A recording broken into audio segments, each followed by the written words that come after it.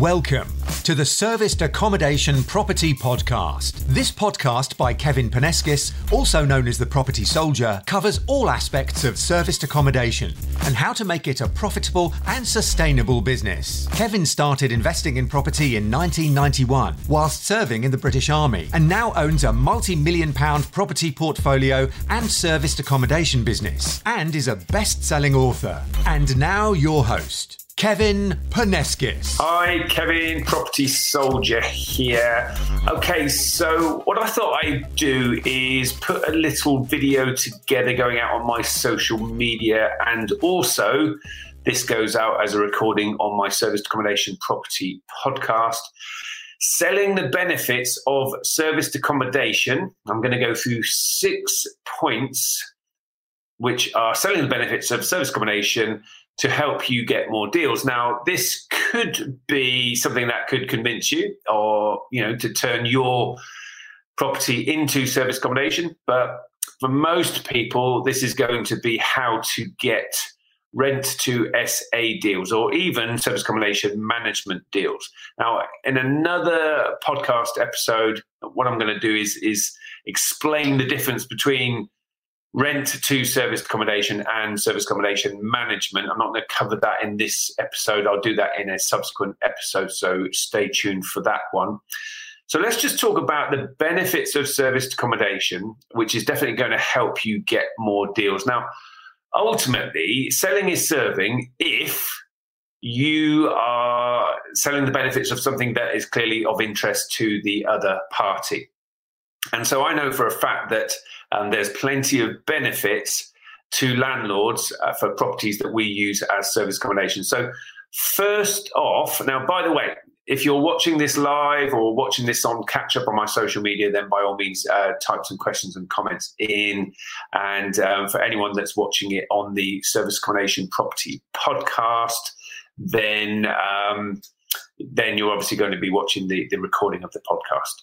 Okay, so show home condition is the main benefit to landlords. So a lot of landlords, I've had tenants, and those tenants don't always keep the properties in show home condition. So I've still got single lets, I've still got HMOs, and they're not kept as nicely as my service accommodation property, that is for sure. So benefit number one, property kept in show home condition. Now there's other sort of minor little benefits, which is that you can be keeping on top of the minor maintenance and things like that. And, guess what? With properties that are used via a letting agents quite often add quite a bit on, and just to get a plumber out to deal with a leaky tap can cost a fortune, can't it? So that's one of the benefits, property kept in show home condition, but also you can keep on top of minor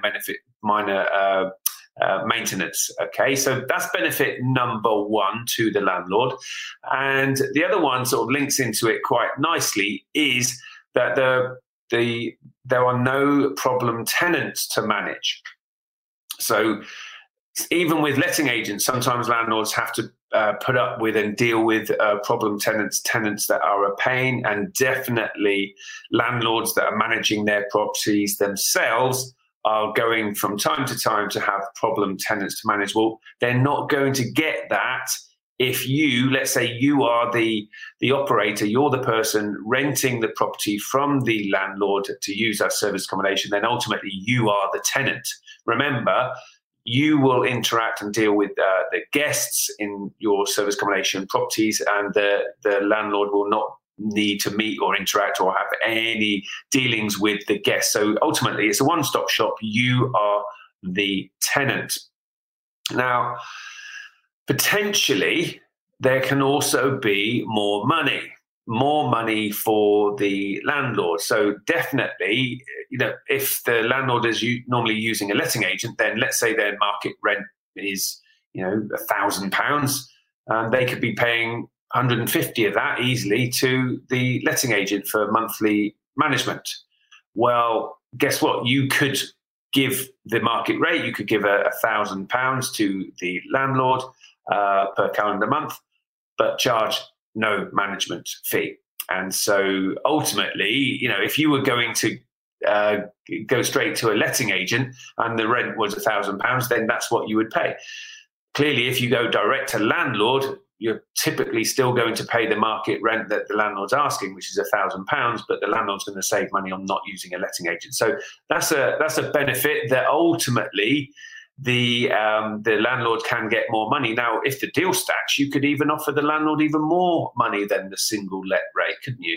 And so that's definitely a benefit. And with service accommodation management, where effectively you charge the landlord a percentage of turnover, then again, typically that's a scenario where the owner of the property is going to get more money on average over the course of a year than they would at a single let rate. So potentially more money for the landlord. And for us, 9 times out of 10, that is definitely the case.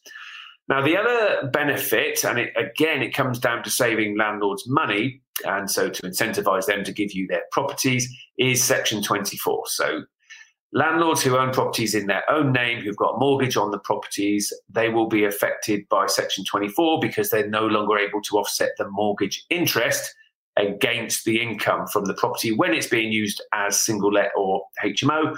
Whereas once the property is used as effectively furnished holiday let, so service accommodation, furnished holiday let is a form of serviced accommodation. And what we do, if it's a R2SA type scenario, is we will arrange a profit share type of R2SA, which means that the income goes on the furnished holiday let page of the tax return. It's a fluctuating income because it is a profit share, and we can make sure that over the course of a year, the landlord is still getting as much, if not more, than the single let rate, but can now avoid the Section 24 tax. So that's another significant benefit to promote to the landlord if Section 24 is a problem. And again, don't be afraid to ask. You will be surprised if you just ask the question, if you're going direct to a landlord, that, have you got a mortgage on the property? Is it in your own name? And if the answer is yes, then you should definitely talk about Section 24 and maybe get the landlord to have a look at how much their extra tax they're now paying because of Section 24. And clearly that is a benefit to the landlord to avoid that tax as well. And then we get into capital allowances. So, many of you that have seen me talk about service accommodation, you'll know that I love capital allowances because once a property is used as serviced accommodation, then the owner of the property can claim tens of thousands of pounds worth of tax-free income. They don't know how to get their hands on it. People that I teach at my service accommodation trainings, they know how to get their hands on, or to help the landlord to get their hands on capital allowances. But guess what? That's a significant benefit to the landlord as well, to say, look, you give me the property to use as service accommodation, and that you can claim tens of thousands of pounds worth of tax-free income because of capital allowances. Why is that? It's because furnished holiday let is a trading activity for their properties, and that income goes on the furnished holiday let page of the tax return, and they can therefore claim capital allowances. Now, please don't expect your accountants or their accountant to understand how much capital allowance they can claim.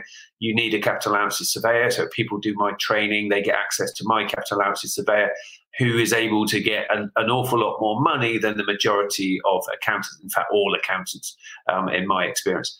And so absolutely, you're able to sell the benefits to landlords of the capital allowances, and that's another reason why they're likely to give you their property to use as service accommodation.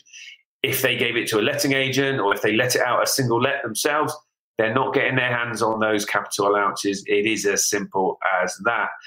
And then another one that I want to talk about now, so the final one, if you like, is EPCs. Now, this is something that we have not yet seen come to fruition, is EPCs. What the government have announced is that for rental properties, landlords are going to have to achieve an EPC of C or above. Now, guess what? That is going to cost landlords a lot of money, literally tens of thousands of pounds in many, many instances. Imagine all of the stone properties, just the Victorian and older stone-built properties that aren't cavity wall. Imagine all the non-standard ex-local authority properties that are not cavity, they're just concrete slab. The insulation properties of those is extremely low, and it would be very, very expensive for landlords to get them to AC. And come 2025, that's when it's proposed for landlords to have to get to EPCC. Now, I predict that that's going to cause an awful lot of landlords to want to get out, because if they can't achieve C, unless they spend, say, 20, 30 grand on their property, then they might just think, do you know what, I'm just going to sell. So it's going to create a couple of opportunities, actually, because guess what? This is not applying to furnished holiday let properties, okay? Because the reason why it's not applying to furnished holiday let properties or serviced accommodation properties is because the aim of it is to stop tenants from having to pay too much on their energy bills. That is the whole point of this. But guess what? Your guests in serviced accommodation do not pay the energy bills, do they? They are taking the property on a short-term rental, and all bills are included in that price. So that it's not going to be falling under the same category as normal landlords are falling into. And because if you are the owner of the property, you're going to be paying the bills yourself. And also, if you are doing rent to SA, guess what? Same gig. You are going to be paying the bills yourself. So guess what? If a lot of landlords want to sell, that's going to be an attractive purchase price for somebody who is not going to be affected by EPC, isn't it? Now, I would be more than happy buying a property if it was going to be really nice and cheap, because the seller is selling it because of EPC, but I don't need to worry about that EPC issue if I'm going to be using the property as serviced accommodation. Now, here's another really cool thing. It doesn't necessarily mean the landlord's going to sell. You might go and speak to the landlord and explain this EPC type situation to the landlord and say, so guess what? The way you're currently using the property as a single let means you have got this problem, but if you give it to me to use that service accommodation, you no longer have that problem. So that is an extremely exciting thing that's coming. And the reason why I'm bringing this up, guys, is that just recently I was doing a training, with Progressive Property, or at Progressive Property. I'm the lead trainer at Progressive for serviced accommodation. And, somebody was in the room being all negative and just saying, do you know what, all the best deals are gone and there's no more deals out there, et cetera, et cetera. And it's seriously just isn't true. Whatever obstacles are put in our way in the future, those are going to create opportunities. Where there is adversity, there is opportunity. Because people who don't have training, people that don't have the right network, people that don't have a mentor, people like that, they're at the mercy of the scaremongers and and the tabloids and on the news and the know-it-alls down the pub. They're at the mercy of those people. So those are the people that are going to panic. But we, as sophisticated property investors, can create win-win situations for those people. And so the EPC thing isn't even a massive problem yet, but it's coming.